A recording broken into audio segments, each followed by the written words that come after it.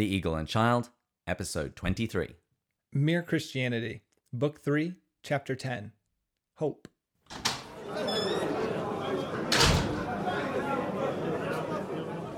Hello, and welcome to The Eagle and Child, the hallowed pub of the Inklings. This is a podcast where each week, my friend Matt and I share a beer, and we discuss the writings of the author known to the world as Clive Staples Lewis, or C.S. Lewis, or just as Jack to his friends. My name is David, and last week we were looking at the virtue of charity, and today we're going to look at another theological virtue with my co-host, with whom I hope one day to share a nice, fluffy cloud with in heaven, Matt. In that moment, I hope we can be sitting in that cloud with Jack. Think about that. With Having a pipe. pipe. I was thinking a glass of scotch. That's Maybe it. I'm going to say, if we're up there, God, can I have some McAllen 25? Or from the James Bond movie, McAllen 60. I think that's 10,000. We're living in eternity, and maybe we could go for far longer. Oh, I like that. McAllen Eternal. Oh, that would be so good. But anyways, I mean, I'd like to be sitting there with him and just telling him what an amazing impact he had on my life. If you were there, what would you tell him? I was thinking about, by the way, it crossed my mind right before I said this, should I ask, what would you ask Lewis? But we're going to be in heaven and it's ultimate truth, so there's not really many questions left. True, but we don't know the means by which we would start to receive this truth. Maybe it is from just talking to the saints. Well, if that's the case, then what would you ask him if you prefer that question?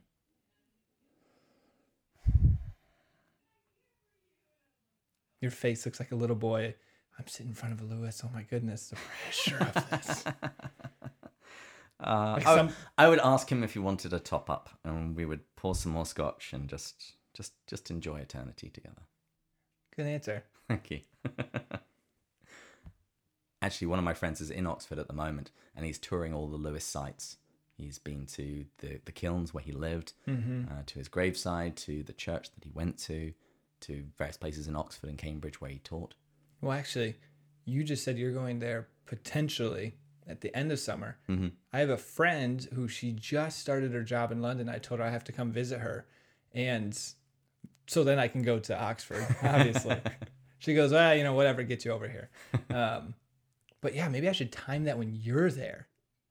We could go to the Eagle and Child and have a real pint. How amazing would that be?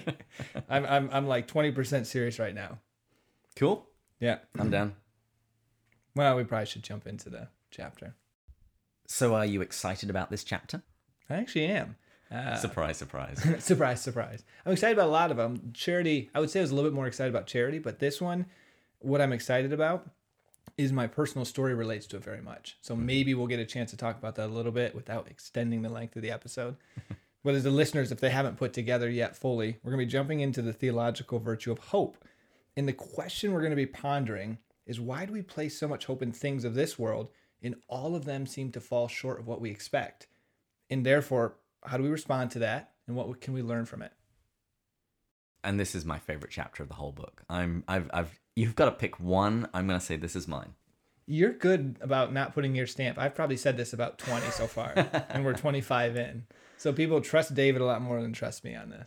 Well, also, if any of you listened to my Theology on Tap talk that I gave recently about my own journey, you'll know that I quote from this chapter quite a bit. You do. It was a good talk, by the way. Oh, shucks. Let's just move on. What's the quote today?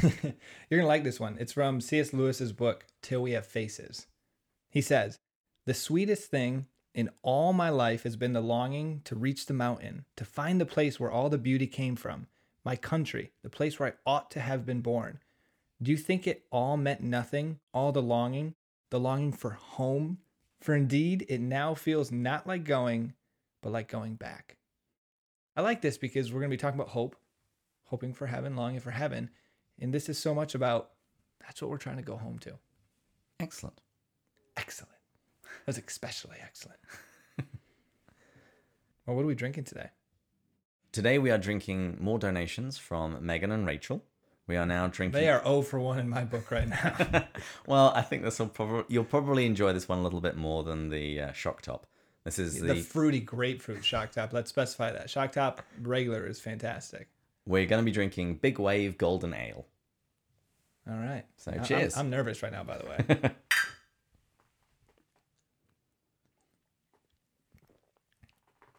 Ooh, that's actually really good.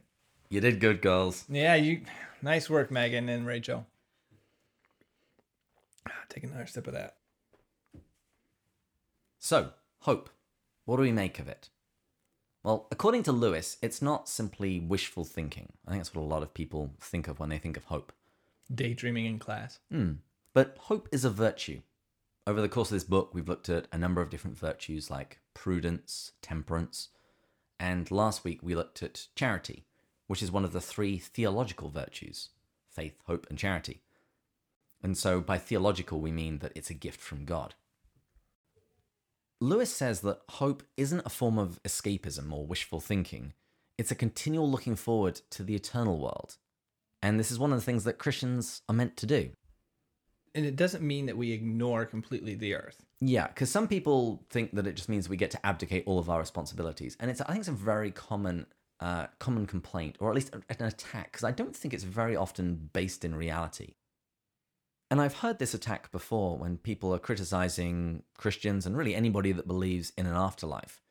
They say that, well, because you believe in heaven, you therefore don't care about the world at all. The belief is that, well, if I don't believe in eternal life, then I'm going to care much more about this world. And Lewis says that this is garbage. He says that actually, if you look in history, it's those who have their eyes fixed on heaven that devote themselves so much more to this world. And he gives the examples of the apostles who set about converting the Roman Empire, and the great men of the Middle Ages, the evangelicals who abolished the slave trade. He said all of these people have left their mark on earth precisely because their minds were occupied with heaven. I mean, think of St. Paul. Aren't there verses in the New Testament where he wanted to die, he wanted to go to heaven, but he knew that his responsibility is here? You're thinking of Philippians. So in the opening chapters, he says that both of these are good things, because he says, if I die, then I get to be with Christ. But it's better for me to be here for you so I can serve you and teach and grow the church. And he sees himself as torn between these 2 good things, to be with Christ or to serve the church. Friends, you know what I love about David? I throw some general thought that I have that I remember reading in scripture, and he knows the exact book it's in and can expand it. You're like a human encyclopedia. Nah, this one's slightly cheating, because I've done a video series on Philippians. So I went through Philippians. It's probably my favorite book of the New Testament, so I know that one rather well. Maybe that's your gift. You take it to the point that the stuff that you know really well, so that you make it. So I appear more intelligent than I really am. Yeah, that works. Yeah. Anyways. So we know we're supposed to hope for heaven, but why is it so difficult to want heaven? And I actually think this when I was reading this, it was reminding me of, I travel back to Michigan quite frequently. And I'm not the biggest fan of flying, personally. I'm not like afraid of it, but when I go through turbulence, the fear of free falling to my death does really scare me.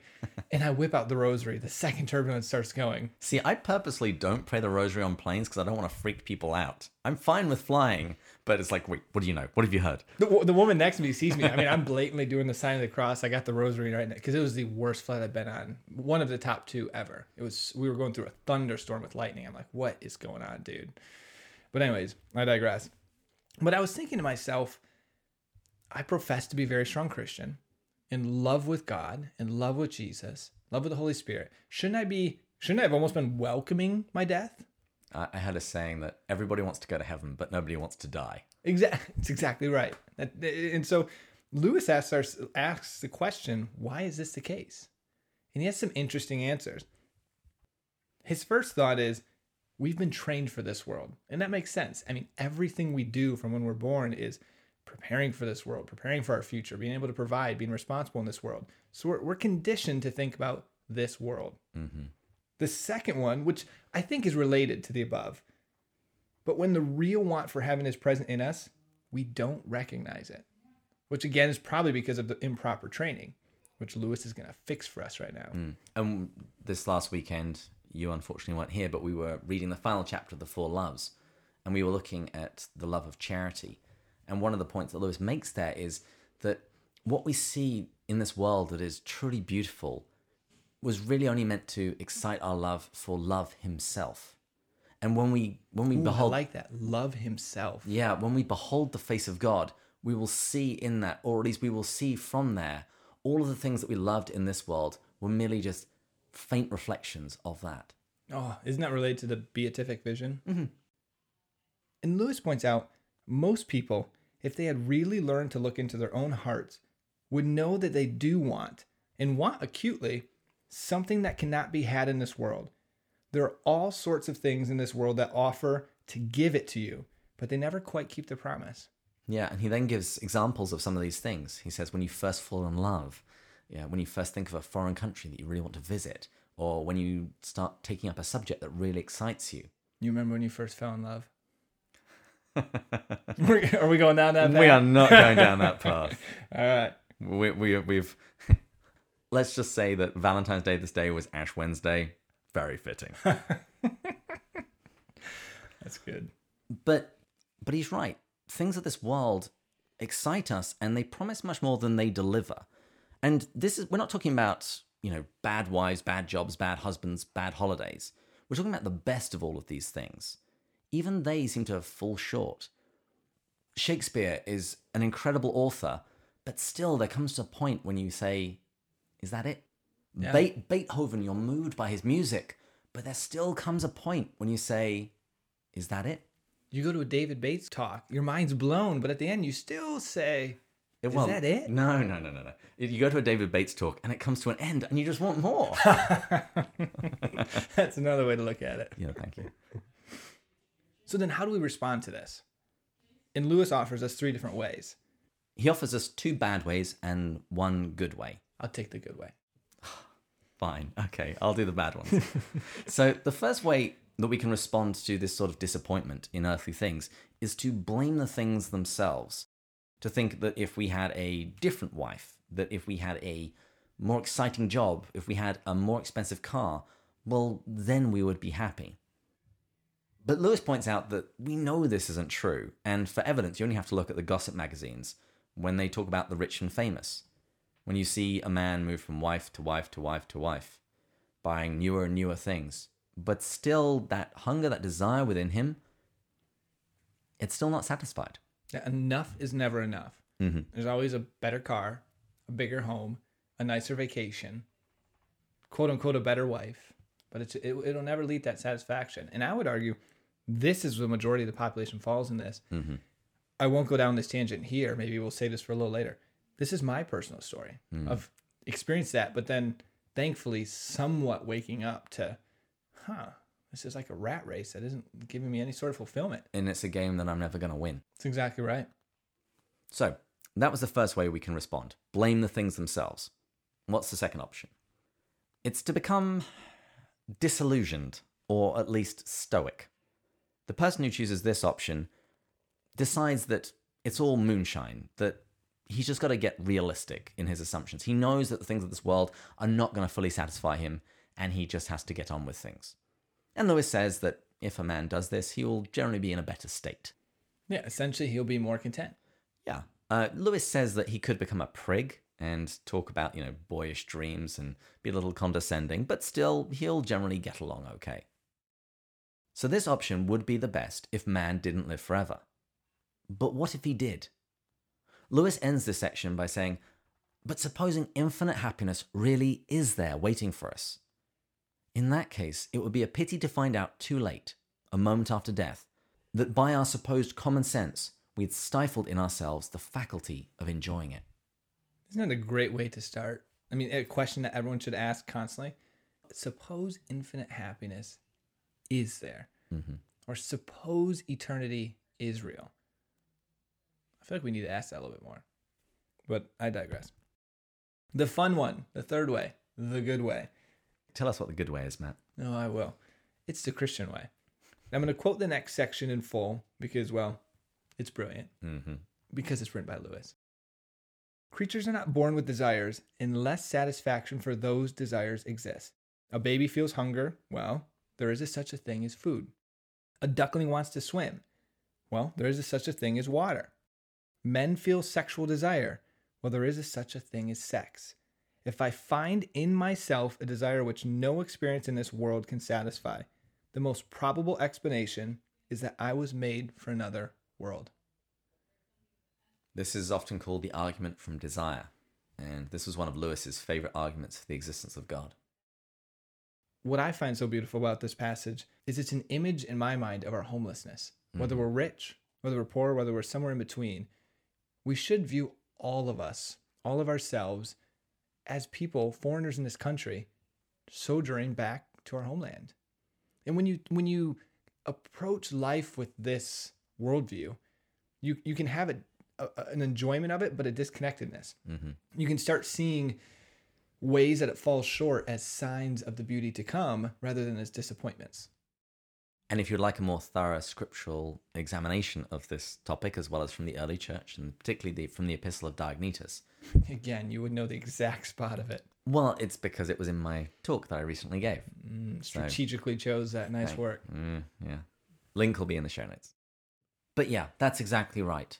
When things of this world fall short, it's probably because they were never meant to completely fulfill us. They were signs. They were meant to be pointing us towards heaven. Yeah, so we don't have to be disappointed that this earth is a fraud. It's an appetizer. Exactly. I like that. So how should we regard these earthly pleasures? I've said appetizers. Well, Lewis says that it's a balancing act. Because he says, on the one hand, we must never despise or be unthankful for these earthly blessings. But at the same time, we should never mistake them for something that they're not. They are purely an echo, a copy, a mirage. And we've got to keep alive in ourselves the desire for our true country, which we're not going to find until after death. And we need to make this the main object of our life, to press on to this country and to help other people do the same. I want to point out that last part, to help others do the same. That's our calling. Mm-hmm. I forget that part a lot. That's the entire point of vocation. Yeah. When you marry somebody, your job is to get them to heaven. Wow, it's quite the responsibility. Yeah, that's why you got to marry someone holy. Make your life easier. Yeah, minimum amount of work necessary. You would think that way. And so, since Lewis has brought up the subject of heaven, he then spends the final part of this chapter responding to those who ridicule the idea. And take those verses in scripture way too literally. Lewis says, there's no need to be worried by facetious people who try to make the Christian hope of heaven ridiculous by saying that they don't want to spend eternity playing harps. This comes back to my introduction of you, us sharing a cloud together sometime in heaven. Yeah, except we're not going to be playing harps. We're going to be drinking scotch and talking to Lewis. I can play the trumpet. They have trumpets in heaven. That sounds like hell. But Jack's reply is stinging. He says that people that don't understand books written for grown-ups shouldn't talk about them. Wow. He says, people who take symbols literally might as well think that when Christ told us to be like doves, he meant that we were to lay eggs. That's like I kid you not, that's like a Lewis mic drop moment. Well, he then briefly breaks down some of the symbolism that the Bible uses regarding heaven. He says that it's all an attempt to express the inexpressible. So, for example, musical instruments. These are used in images of heaven because for many people, this is one of the things in the present life which suggests ecstasy and eternity. Then when you think of crowns, I think of the splendor of God, of eternity, the joy, the power, being united with him. That we get to share in. Yes. And you see gold mentioned all over the place because gold doesn't rust. It's timeless. It's eternal, like heaven. It's precious. My precious. I'm actually just in the middle of the two towers at the moment. Really? Yeah, it's really good. A lot of these images come from the book of Revelation, and a lot of people get very confused by that book, so I would just like to give a shout out to Coming Soon. It's written by Dr. Michael Barber, who recently joined the Augustine Institute. He wrote a book on the book of Revelation. It is the best, most practical commentary I have ever read. Check that out. Link in the show notes. As we bring this full circle, though, you want to share a little bit about, within like 1 minute, the argument of desire is very influential in your personal journey. I mean, do you want to share any about that here? I don't know if I can do any better than Lewis has always said, that if we find within ourselves desires which we know this world cannot fulfill, well, then that points us to another world. When we think of the three transcendentals, truth, goodness, and beauty, can we ever have those enough? When you've learnt one true thing, are you satisfied? No, you want to know one more true thing, and another, and another, and another. And the same is true for goodness, and the same is true for beauty. We were made for infinite truth, goodness, and beauty. We were made for God. With me, personally, it was, I was like the first example. the person just, enough wasn't enough. And I thought it would be. I remember when I got into a college that I thought was reputable, I was excited, I'm going to feel happy. Then when I got to go to Oxford for the year, it was a tough program to get into at Notre Dame. I thought, this is it. This is when I'm just going to feel like I've made it. And I felt the worst I'd ever felt. And so at that point in time, I'm realizing striving for more, striving for accomplishments has left me more empty, more dissatisfied, more lonely. And that was one of the biggest things. And then that brought me back to Christianity, because then I read Mere Christianity, which we're talking about here, and fell in love with it. I'm like, this seems like this would bring that fulfillment, that peace, that contentment. And for me, there's often a question that atheists would ask is like, could you ever be an atheist now? And I used to answer yes. Now I'm just not even sure. No, I could absolutely never be. I just can't see how I could explain the world and myself without God. For me, it's actually little things. I was just talking to someone this week about, you hear the story of St. Maximilian Kolbe on the Feast of the Assumption. You hear about JP2, Divine Mercy, on Divine Mercy Vigil, dying. I mean, you hear of all of these just different examples in faith. And as I've read more about them, I've read about the history of the church, I'm just blown away. There's no way these are coincidences. So yes, it was the beauty, it was the scientific, philosophical arguments that made me believe in the existence of God, the existence of Jesus Christ, the death, resurrection. It's been the beauty in what I've read, diving into it head first. There's no way I could go back. So there you go. Sorry, atheists. You're probably going to have a bad time if you try and convert us. Kind of sold out on Jesus. Anyway, as usual, the outline and links to resources will be in the show notes. We're going to be finishing off book 3 soon, and then we will have our much-promised mailbag episode. We've had some phenomenal emails. I'm so excited to talk a little bit about some of them. Yeah, I mean... But we're going to wait for that. Yeah. We're going to learn the virtue of patience, and we will deal with that once we finish book 3. So we have 2 more chapters on faith. Exactly. And we'll talk about in the mailbag episode, but we've had a number of emails that are just, we're incredibly grateful for you guys for even sending them, because we love doing this, and to hear the positive feedback that people are providing is honestly, it's truly the greatest gift that you could give to us. More than beer. We appreciate the affirmations. There's affirmation, and then beer is right beneath it. It's a close second. Speaking of which, until next time, Further up and further in. Cheers. Cheers.